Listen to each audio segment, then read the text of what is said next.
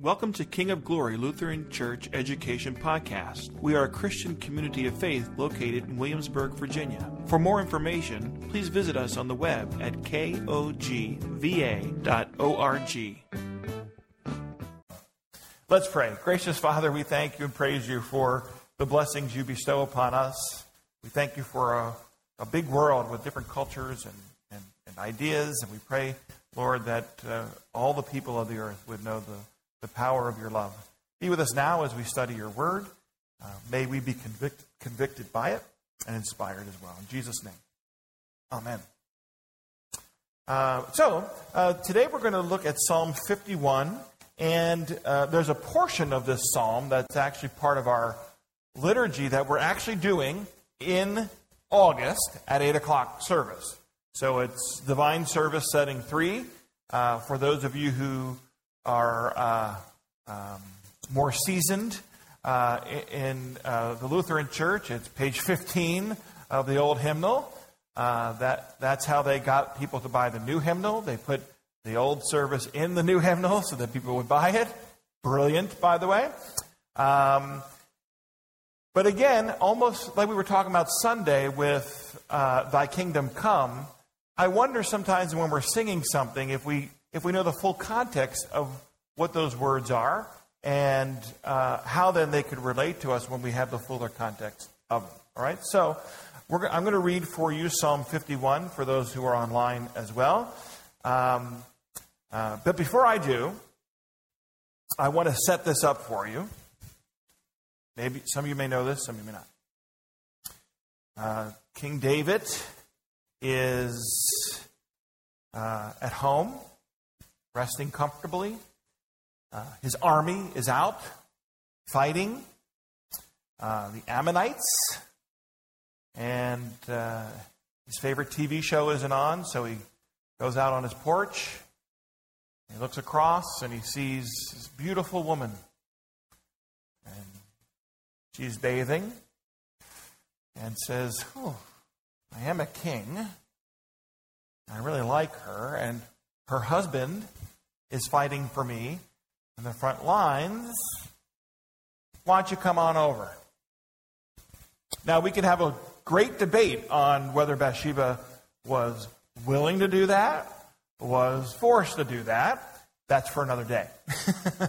Whatever the case, Bathsheba comes over, and here we have now the beginning of a really sad situation where David's lust and greed ultimately lead him to killing her husband, right? And it takes about a year, most theologians believe, for a guy named Nathan to come around. And Nathan comes around and wants to convict David of his sin. And he tells him this tale, which is fascinating because David, I guess for lack of better words, is ignorant to the fact that the tale is about him, right? If you have grandchildren the age of my children, then you probably know this story best through the Veggie Tales. Right? It's a Veggie Tale. And to me, the best part is I forget what vegetable is telling the Veggie Tale, but as he says it to who King David is, he sings, "You are that man." And that's what Nathan said. In the story that Nathan tells David, it's a story of injustice. It's a story of selfishness and greed. And it convicts David. David reacts to it without understanding that he is the one Nathan is talking about. And then when David discovers that it is him, he responds, we hear in 2 Samuel 2:13, "I have sinned against God." He recognizes that he has sinned against God. We're going to talk about that, by the way, because he doesn't say, "I've sinned against Uriah or Bathsheba," but "I've sinned against God." Right? And so, David, we believe, creates this psalm. It's a psalm of David. It's considered the first psalm in the second book of the Psalter. And it is David's, I'm going to use the word, although some people would disagree with the word. It's his lament. It doesn't fit a characteristic lament of Scripture, but it's his lament. So now that you know the context, hear now what David says. Have mercy, O God, according to your steadfast love. According to your abundant mercy, blot out my transgressions. Wash me thoroughly from my iniquity and cleanse me from my sin. For I know my transgressions, and my sin is ever before me. Against you, you only have I sinned, and done what is evil in your sight, so that you may be justified in your words and blameless in your judgment. Behold, I was brought forth in iniquity, and in sin did my mother conceive me. Behold, you delight in truth in the inward being, and you teach me wisdom in the secret heart. Purge me with hyssop, and I shall be clean. Wash me, and I shall be whiter than snow. Let me hear joy and gladness. Let the bones that you have broken rejoice. Hide your face from my sins and blot out my iniquities. Create in me a clean heart, O God, and renew a right spirit within me. Cast me not away from your presence, and take not your Holy Spirit from me. Restore to me the joy of your salvation, and uphold me with a willing spirit. Then I will teach transgressors your ways, and sinners will return to you. Deliver me from blood guiltiness, O God. O God of my salvation, and my tongue will sing aloud of your righteousness. O Lord, open my lips, and my mouth will declare your praise. For you will not delight in sacrifice, or I would give it. You will not be pleased with a burnt offering. The sacrifices of God are a broken spirit, a broken and contrite heart, O God, you will not despise. Do good design in your good pleasure. Build up the walls of Jerusalem. Then will you delight in the right sacrifices, and burnt offerings and whole burnt offerings. Then bulls will be offered on your altar. Powerful, right? So the first thing I want you to know is, if you are lamenting in your sin, and you don't know the words to pray to confess it, here you go. Psalm 51. That's your liturgy. And I would encourage you, hi Lauren, I would encourage you to use it.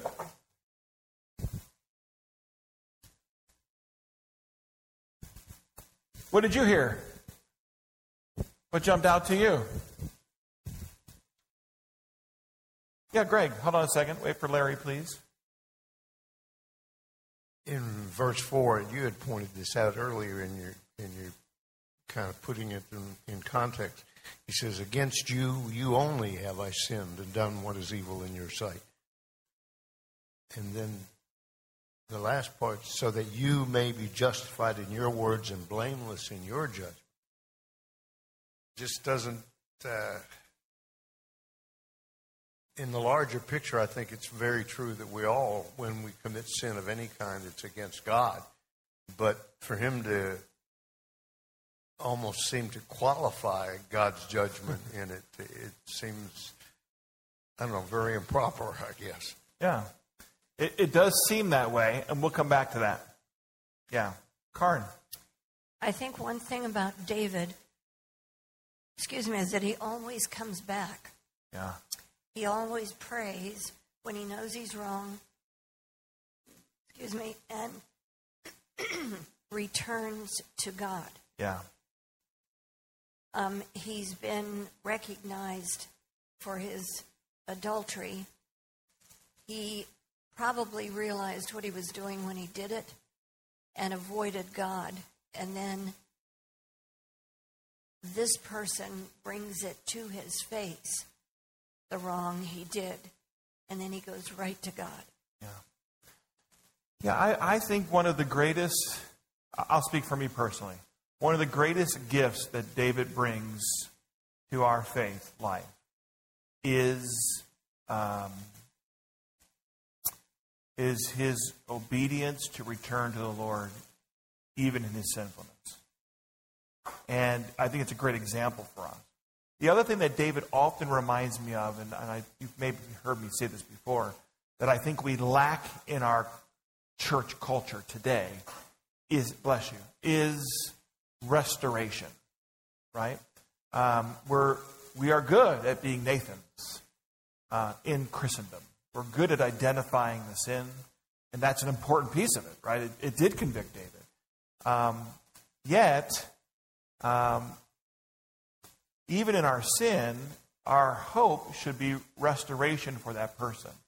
And typically the church, and I mean all of Christendom, typically the church is good at saying, you've done this wrong, and then what do you normally do?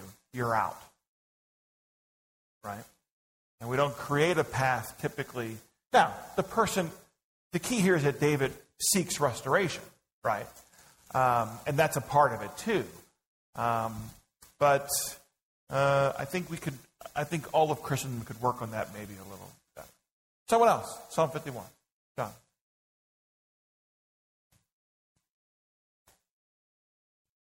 It's more of a question, I think. To me, I just noticed in the end here when he starts with, you will not delight in sacrifice, or I would give it, that there's a glimmer of the gospel here, that he's kind of admitting that what I've done is so horrible that the ritual sacrifices you have given us, the Day of Atonement, all these other things out of the Mosaic Law, that's not good enough. He's kind of getting to this, that's not good enough to deal with what I've done. You just have to forgive me. He doesn't understand the gospel, but he's got the point that the ritual is not, that is, even though you gave that to us, this is so horrible. The sin itself is so bad. Yeah. I actually think that's half of what he's saying. And I think there's a whole other half, too, that I'm going to bring us to in a minute. But I think you're right on that part, which is what sacrifice would be sufficient for the depths of sin that I've committed, right? But then there's another half that I look forward to showing you in a moment. So, all right, well, let's see what Luther has to say. I have quite a few Luther quotes for you today. Hopefully I typed them all correctly in. So here's what Luther has to say about Psalm 51. The psalm is one of the chief didactic psalms in which David teaches us what sin is, where it comes from, and the harm it does, and how we can get rid of it. For in this psalm, as nowhere else, sin is clearly depicted for what it is, namely something we have inherited and are born with, which no work on our part, but only God's grace and forgiveness can help. God must create in us a new spirit, give us a new spiritual birth. If not, sin is so powerful that according to David's psalm, it will crush our bones with fright and despair until God's grace comes to comfort us. Then, when we have been made new people by grace and spirit, and only then can we properly teach, praise, give thanks, and bear our crosses. Yeah. Thank you, Luther. Right, yes. To me, where I think Luther really kind of hits home, it spoke to me, was when these sins are left on their own, they crush us. Right? And sometimes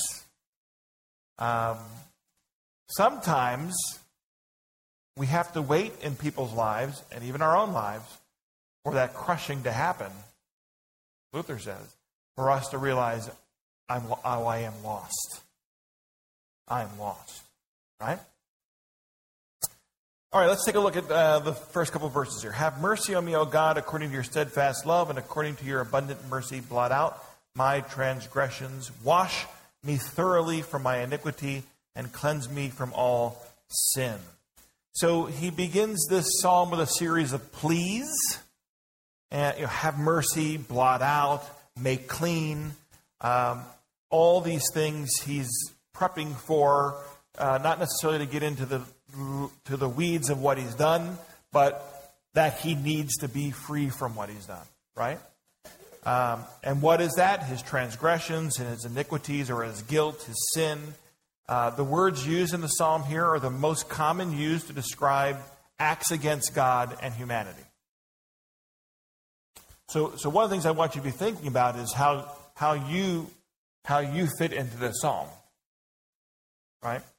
We should allow ourselves to consider how we might read this and pray it for our own lives as well. So yeah, right from the start, we see what he's trying to do. Now, in a New Testament way, how would these words satisfy?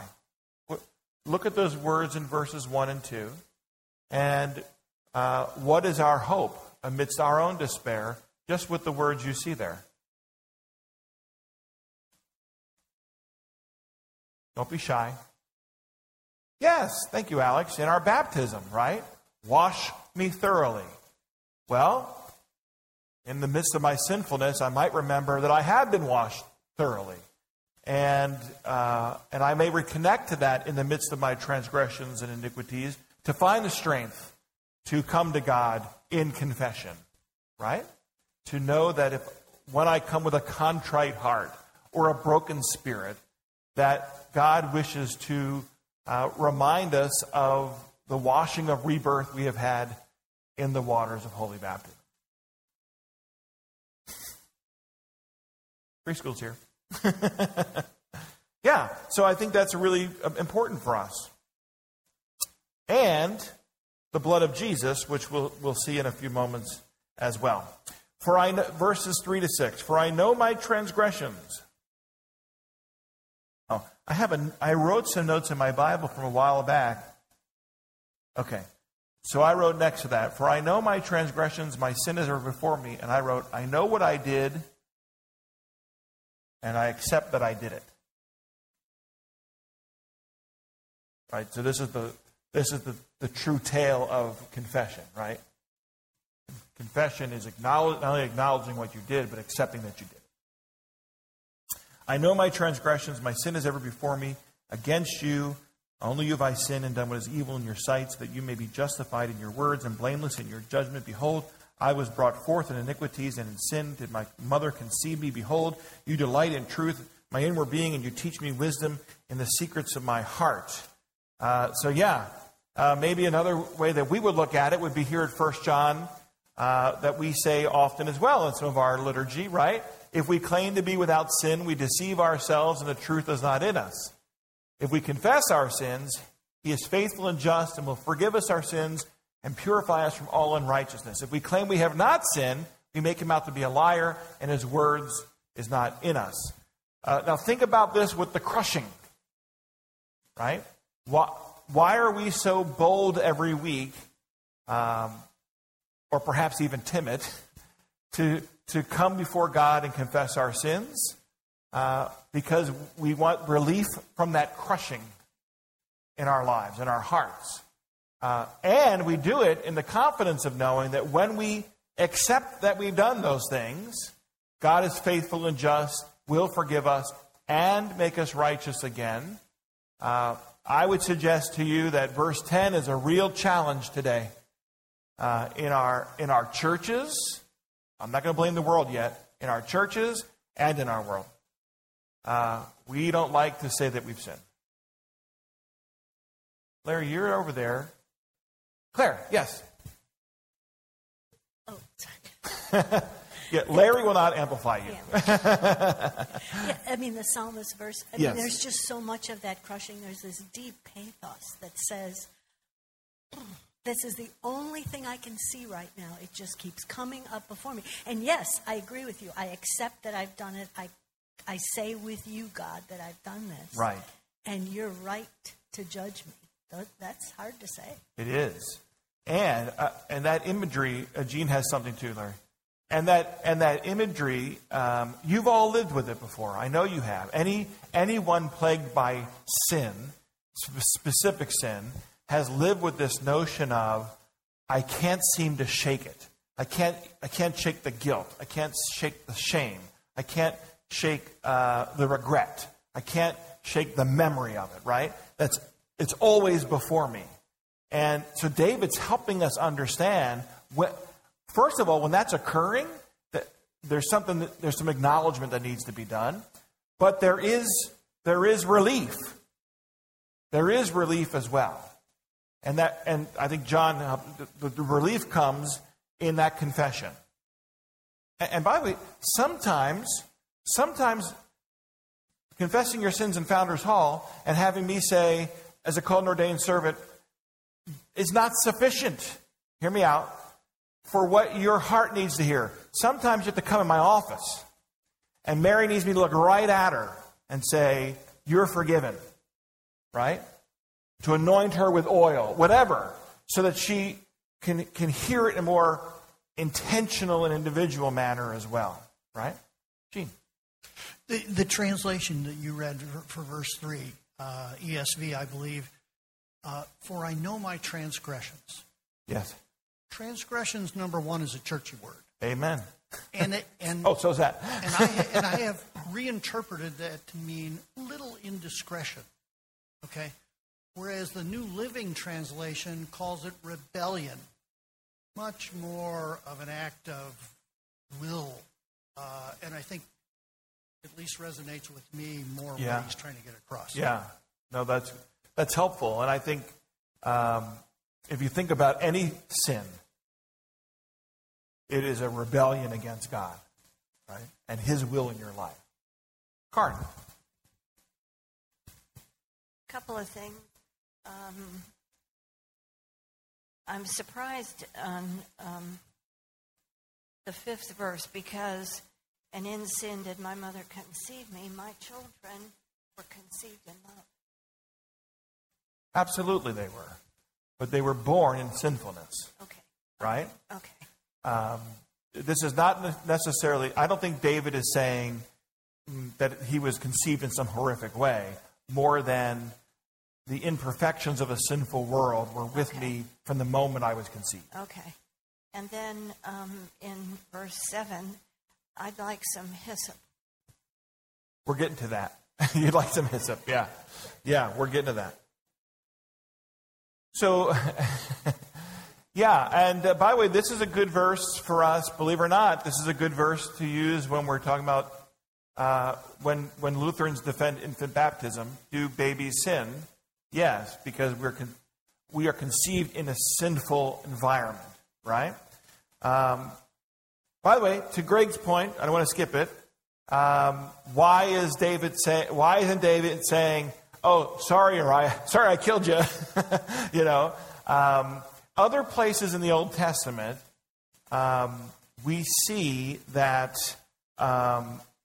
sins against humanity are sins against God.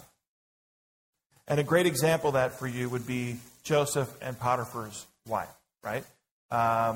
When, you know this story, this is when Potiphar's wife wants Joseph to have a relation with her. And he says no. His response is, in Genesis 39:9, "No one is greater in this house than I am. My master has withheld nothing from me except you, because you are his wife. Now, how then could I do such a wicked thing and sin against God?" He doesn't say his master, you know. And then I would say a step further than that. But I wonder how much better the world would be if I realized that when I did break the 8th commandment against you and spoke poorly of you to a bunch of people, which I haven't done, but as an example, if I would recognize that it's not necessarily only an assault against you, but it is an assault against my God and who He's made me to be, right? I would suggest to you that in our acts of confession, we often get stuck saying, "Well, Greg's okay with it," right? He was fine with it. Well, I may want to go to God and say, "God, I don't want to be that person who does that," right? There's a greater problem than me just speaking poorly about Greg. There's a greater problem in me about who I've become in doing that, right? That we're getting close to sermonizing. So, and some would argue, some say this isn't about original sins, some say it is. Lutherans say it is. So, why? Because Luther said so. Here you go. Luther, The sin mirrored to David his whole soiled and corrupt nature and led him to this conclusion. Oh, wait, that sentence is right because I looked at it several times. Behold, although I have ruled in keeping with... So he's speaking as David. Behold, although I have ruled in keeping with God's order and will, and God's people and his worship have prospered under my rule, yet into what frightful and grave sins have I fallen? Oh, this gets good. Thus, David's recognition of one sin led to an awareness of his entire sinful condition. That's what we're just talking about. And as he might have expressed himself, good old Luther, although I am in an exalted position and have been divinely gifted to express lofty thoughts, I have fallen from heaven to hell. Oh, should not this wicked deed be an indication to me and to others that there is nothing good to all in our flesh? So hang in there with him. He's talking about the sinful nature. And when we allow the sinful nature to rule our lives. And I think he actually brilliantly describes... I'm going to get in trouble. I think he brilliantly describes Americana, frankly. Right? We are David. What does David say? Hey, look, I'm successful. People like me. I have served well. I'm a good person. Right? We do that all the time in our society. In a society of means, right? Now, are we as kingly as David? Perhaps not. But work with me for a second, right? I've done things for God. I go to church. God's people we worship. All these different things. And wait a minute. Oh, I'm still a sinner. We have a decision to make at that point. I'm a sinner and it's okay. Or, as Luther suggests, I'm a sinner, which means my whole condition is sinful, and when I live out that sinful life, I am giving up the destination that matters and going the other way. And so it's an opportunity to correct course, if you will. I mean, for me, that's one of the greatest advantages of confession and absolution. If we're doing it with a contrite heart and with a willing spirit, if we're really thinking about those words, it's a moment for us to say, and I reflect. Oftentimes when I'm in that moment of silence, I'm reflecting upon my week and I'm, right? I'm going through the week and saying, not a good time, not a good moment, not a good thought, right? And I have a choice there. The choice that we should make is, this is rebellion. And I don't want to rebel against you anymore, God. And, as 1 John tells us, he is faithful and just and forgives us our sins. And therefore, we are washed and made new. And, Karin, we get hyssop. Here we go. What do I have here? I realized when I was doing my notes that I missed 3 verses, so I had to go back and make it like a map. So, not that you need to know that, but purge me with hyssop and I shall be clean. Wash me and I shall be whiter than snow. Let me hear joy and gladness. Let the bones that you have broken rejoice. Hide your face from my sins and blot out my transgressions. Create in me a clean heart, O God, and renew a right spirit within me. Cast me not away from your presence and take not your Holy Spirit from me. We'll stop there. Oh, restore unto me the joy of salvation and uphold me with thy free spirit. Amen. Right? Here's the thing. I think it's in the wrong place. It's in the wrong place, Claire, in the liturgy. It's after the sermon. Should be sooner. It should be before the confession. Right? We're singing it as a response, or maybe I have to preach much more law-oriented sermons, right? So that you feel maybe I should be Nathan, really give it to you, so that you stand up and sing that prayer. I'll work on that, I guess. But would it be better to sing this at our confession? Anyway, to your question here, Now the psalmist returns to how he began. So he begins with pleading before the Lord. He comes back to that again. And he introduces to us the concept of restoration. Now he's seeking joy. He's seeking gladness. He's seeking, in my words, hope. He's seeking the tools that only God can give to him to move beyond this sin that is ever before him. So, what is hyssop? David is thinking of how cured lepers and those who come into contact with corpses were cleaned. So, this is the imagery. I'm talking as David. I'm so defiled by my sin, it's as if I've been sitting with lepers. Or I've been touching corpses, which in that day you didn't do. You'd have to go and be cleansed for that.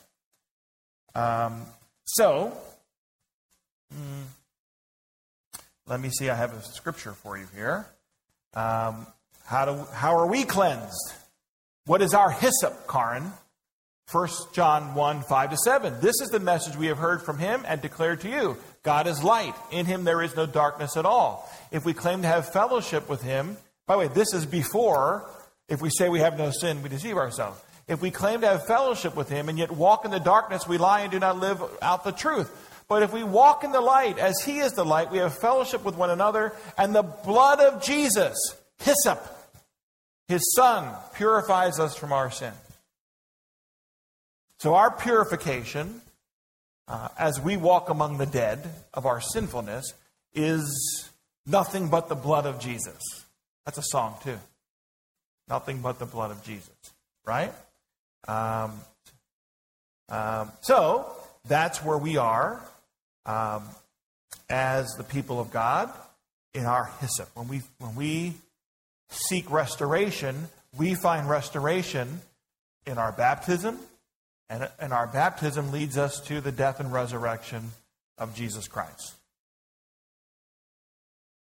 So when you ask for a clean heart, you're asking for a heart that serves God and not sin. When you ask for a willing spirit, you're asking to have the strength to do every good work willingly and joyfully that God has created you to do. It's a chiropractic prayer. Readjust you back to be who God has called you to be. And then what happens, right? So, I don't want to pass over too quickly, but that is, Lord, I have mercy on me, 1 and 2. I acknowledge that I have sinned and it's ever before me. And if we just left it there, and I have no means of overcoming that, therefore, God, create in me a clean heart. Don't leave me, right? Take not your Holy Spirit from me. Why? I need that Holy Spirit to move forward in my life, to have the strength to persevere. Isn't it great to see the Holy Spirit, by the way, in the Old Testament? Restore to me the joy of salvation and uphold me with a willing spirit. Maybe said another way, remind me that it is you, O God, and only you that can free me from this condition. Okay? And when I'm free from it, there will be a response. Right? Classic sanctification passages here. Then I will teach transgressors your ways, and sinners will return to you. Deliver me from blood guiltness, O God of my salvation, and my tongue will sing aloud of your righteousness. O Lord, open my lips, and my mouth will declare your praise, for you will not delight... Oh, we'll stop there for a moment, because we're getting to sacrifice too. So, the refreshing goodness and forgiveness of God should transform us. Okay. Luther. When we have received God's favor and righteousness through faith in Christ, we can perform no greater work than to speak about it and proclaim it. Right? This is where perhaps, personally, I may wish that we had a little bit of charismaticness, is that a word? In our, what'd you say? What's the word you used? Swagger. There's a few moments in the worship service that I wish we could show the transformation that has been done in us. Luther himself says, when you have received the goodness of God, how can you not but proclaim it? And so the question has to be, if we're not proclaiming it, have we truly been transformed by the goodness of God? Is the appropriate question, right? So after forgiveness, there might be a moment where we'd say, thank you, God, right? And of course, you know how I feel about communion. I know that it should be solemn, and I'm not suggesting that it shouldn't. But every once in a while, it'd be nice to walk back and go, I got Jesus in me, right? Yeah, woohoo, is that right? It's debatable, I know. But just once in a while. When I was in New York, I was taking some classes, and there was a bishop of a African-American church. I forget the name of a pretty big church. He was in class with me. And we would joke with each other because I would say to him, boy, if we just had 1% of the joy and delight and enthusiasm that you all have in your worship setting. And he would say, if we had just 1% of the thoughtfulness, because his issue was emotionalism, right? That service wasn't truly service unless you got emotional. That was a big problem that he was fighting as the pastor of that church. So it's interesting, everyone wants a little bit of something, right? So, classic Lutheran doctrine, though, is because we've been changed and transformed, there is movement in us. There's a response in us. By the way, it's not forced. It's not fake. It's just a natural response because of what God has done for us. The one commentator I was reading, I think it's Miller, a truly converted person is so happy over the grace and mercy bestowed on them that they always call to others, come. Right? Think about it for a moment. You know people who are struggling in their sin. Is one of our responses to them, come with me to church? I have a God who has promised to be faithful and just to you and to free you from that sin. Come meet my pastor. Come meet 8 retired pastor. Whatever. It doesn't have to be me, right? And even for you, the same thing. It's the nature of who we are. So why wouldn't we say to people, come? We think your life will be better because you have this grace of God in your life. Okay? All right, here we go. To John's question. Here we go. For you will not delight, this is verse 16. For you will not delight. Sorry. My note, I'm reading my note. I wonder when I wrote this. I wrote, yeah. Teach them to learn. Oh, not me. So what I was saying there was along the lines of David with sacrifice, that in the forgiveness that I've been given, let them see you, Lord, and not me. Right? We don't want to be arrogant in our forgiveness, but humble it. I just think it's funny that I wrote, yeah. All right. O Lord, open my lips, and my mouth will declare your praise. If you come Sunday at 8 o'clock, you'll sing that too. Make haste, O God, to deliver me. Make haste to help me, O Lord. Glory be to the Father. Okay? For you will not, this is interesting, for you will not delight in sacrifice, or I would give it. By the way, he has every means to give it. He's the king. You will not be pleased with a burnt offering. The sacrifices of God are a broken spirit, a broken and contrite heart. O God, you will not despise. A couple things here. I think we have to remember that sacrifices are not offered by humanity to appease God. I think sometimes that's in our mind.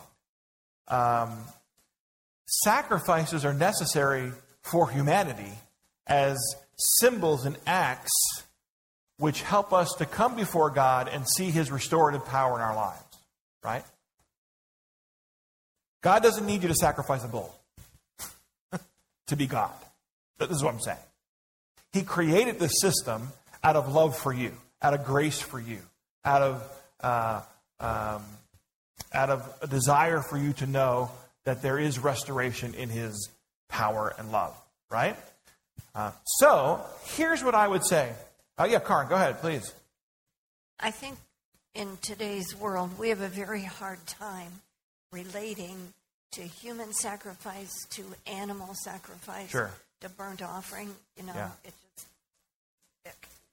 But I see for David that that's not even the issue here. It's his broken spirit. So Yeah. they could do this for show, but it isn't going to matter. This is He who is broken. That's correct. This is the point, right? So the first half, John is right, and that is ultimately, what can we possibly do on our own to appease our sin, right? 100 bulls? 1,000?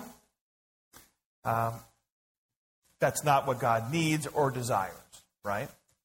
I think we have to commend David for understanding the gravity of his sinfulness here. And for me, it comes out best here. We see it throughout, but it comes out best here because what he's saying is, I could do all the things that you've told me to do, that you've told our people to do, but is that sufficient, Lord? Ultimately, Karen, you've got the second half, right? Which is, it's a matter of the heart. Go back to stewardship, right? God doesn't want your money, He wants your heart. So our relationship with God is a heart relationship. A broken and remorseful heart is one that is completely saddened and struck down by sin. It has absolutely no intention of raising itself up in self-righteous or self-will or anything else that comes from its own ego or initiative. Luther said that. I didn't write on here. I didn't say it, and I didn't put it up here for you. But I wrote next to it Luther. I'll read it to you again. A broken and remorseful heart is one that is completely saddened and struck down by sin. It has absolutely no intention of raising itself up in self-righteousness or self-will or anything else that comes from its own ego or initiative. Right? Which is contrary to what we're tempted to do in our human nature. You know, even in our confession, we often will use that confession to build ourselves up to what a great person I am, right? I'm confessing my sin. No, what David is saying here is the proper sacrifice is a grateful, humble heart that acknowledges its dependency on God. That ultimately is the greatest sacrifice. And think about it for a second. It is a sacrifice. It's a sacrifice of our human nature. It's a sacrifice of our will. It's a sacrifice of our sinful condition, which is much more difficult to give than a bull or a dove. Right? So, for us, Romans 8:15-16. The Spirit you received does not make you slaves so that you live in fear again. Rather, the Spirit you received brought you about your adoption to sonship. And by Him we cry, Abba, Father. The Spirit Himself testifies with our spirit that we are God's children. So for us, we find the courage to come before the Lord on our hands and knees, even, and say, Lord, all I can bring before you today, Lord, is my brokenness. And when we do that, we do it in the confidence that this father will be like the father waiting for his son, the prodigal son, to return. Right? That this father is the father who sees Joseph alive. This father is the one who lifts us up and says, "You're going to be okay. You're with me." Right? And that's what he did for David as well. Then David goes on to add these verses 18 and 19. It's believed are added later. Look at that, right? That this was may not have been part of the original psalm. And but you tell me, why would we add in here a prayer for Jerusalem?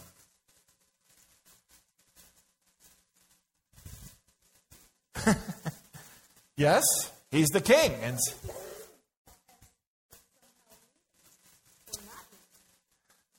yeah, I'll repeat it. He sees himself leading or not leading. Look, just so that you don't feel like I'm opening the can of politics today, any leader of any time in history is responsible for the attitude of the people they serve. Right? They are the one that people look to and say that this represents who I am and what I'm doing, where I'm from, whatever it is. Right? If it's Caesar, if it's Cleopatra, if it's Richard Nixon, if it's Bill Clinton, whatever. Right? They are the standard bearer. Right? Like me or not, when I go out in the community, I represent King of Glory. It's just part of the responsibility. So yeah, Lord,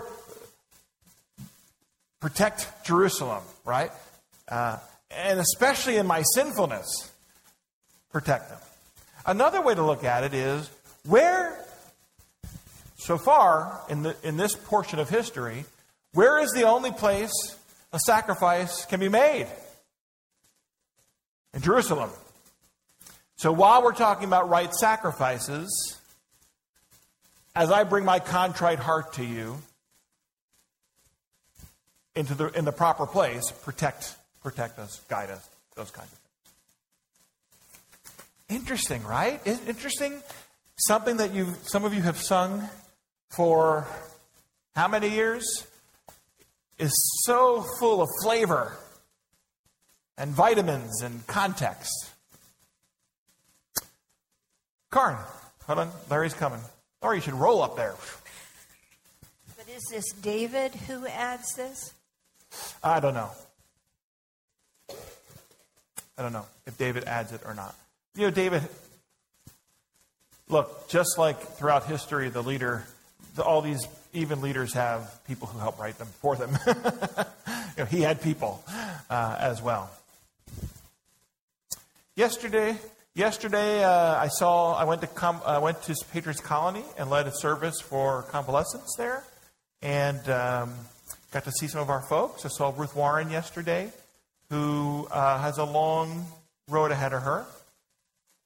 It was a little sad to see her in her condition, but strokes can take a long time to recover from. Ready for this? I saw a woman named Martha who worships online. Her grandchildren are going to our preschool, and she can't always get here. She lives in town, but she worships online. So she was there. I saw her. I saw Jim Steinmiller. I saw a lot of people over there. I saw Al Friedrich, his new apartment. And I never thought I'd see you all again because I didn't know how to get out of that hole. Like a maze over there. And I saw the Dobers. No, I saw, Bob Sandage, who's a newer member. He's there, Bob Sandage. Yeah. So, Bob Rumpf did not come to the service. So he's got some explaining to do. Forgive me that I have an 11 o'clock appointment, so I will need to leave right away, but I do want to pray with you. I thank you for coming today, and let's make it a goal to at least have to set up a fifth table next week, all right? Which means you will have to say, come on and come to Bible study with me. Sometimes I wonder if we should move this to 11, that way you can go to lunch afterwards. But that's a whole other day. We're not doing that. Gracious God, we come before you today, no better than David. In our human condition, our sinful condition, Lord, we often rebel against you, and we ask that you would forgive us. And so we pray the words that we sing, create in us clean hearts, O God. Renew right spirits within us. Cast us not away from your presence. Take not your Holy Spirit from us. Restore to us the joy of your salvation, and uphold us with a willing spirit. Amen. Thank you for listening to the King of Glory Church Education Podcast. Our mission is to connect to God and His people, grow in faith and love, and live through service and sharing. Visit us on the web at kogva.org.